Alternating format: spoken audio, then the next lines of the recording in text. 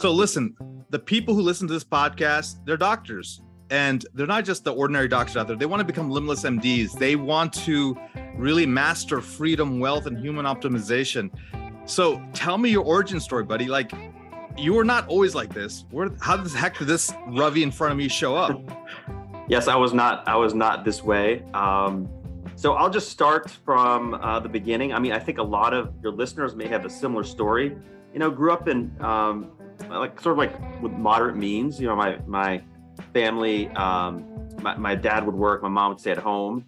I have two brothers, and we moved around a lot as kids. So I really didn't have a place to settle into until we moved to Northern Virginia, and that was when I was in 7th grade.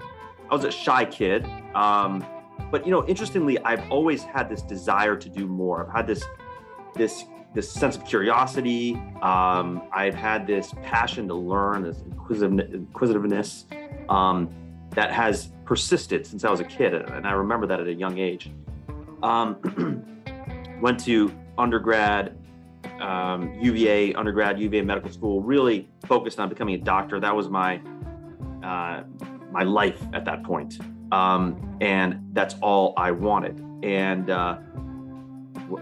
completed that degree and finished my residency and started working as an inpatient hospitalist for a number of years. So I was, at that point, there was always one thing or the other to look forward to. I was like, okay, well, finished with undergrad, finished with med school, residency. You're constantly looking forward and looking at different ways to grow. And growth is, so important for all of us, right? And we realize when we stop growing, when we're at a place of stagnation where you kind of question what has happened, is what you're doing what you should be doing in life. And that's exactly what happened to me. At a certain point, I was like, wait a minute, I've grown to this point. Now I'm at this job where I'm interested, I enjoy it on a certain level, but I feel this sense of stagnation. I feel like I'm not contributing. I want to jump in right there because I think this, guys, if we uncover in this episode is this one topic, it's going to serve so many doctors out there. So what's that point, and what does it look like? What does it feel like? And how can a doctor identify if they're going through this? Yeah, so I think all of us know, it's a sort of an intrinsic feeling and people call it the 7-year itch, but there's some truth to that. It's cliche, but there's truth. Like after 7 years, and I talked to many other physicians and they feel the same way. After 7 years of practices and attending, you're kind of like, okay, well, is this all there is? Is there anything else to do in this field? Is there any way to grow and contribute in different ways? And sometimes the answer is yes. You can look at things from a different perspective, but many times it's no.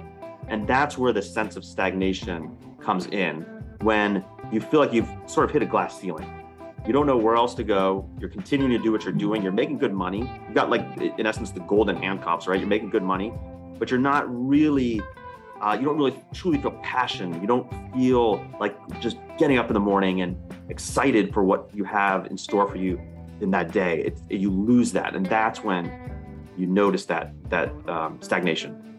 So that passion, the ignition that you're talking about, that a lot of people have, this zest for life, it's still there, but it's not as strong as it used to be.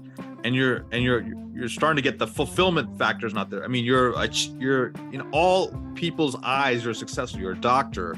You wear a stethoscope. You got a prestige. You have a job. You have a 6-figure income. But then, and you're helping patients, so you feel like you're making an impact of some sort. But you hit this wall, passion, ignition. So tell me what you did to scratch that itch, my friend. Yeah. Yes. So, it was sort of a process, and some of it came organically, but some of it was by intention. But when I got married, my wife and I were looking for a place to stay, and we decided to stay in a condo in DC. And we're like, hey, let's buy this. We can make it a rental property when we leave, and that's that. We'll just buy something to live in. But we met a real estate agent who said, hey, look, instead of buying this property, why don't you buy a multi-unit, buy 3 units? People call it house hacking now, right? You buy 3 units, live in one, rent the other 2. So we did that. it ended up being a very lucrative proposition.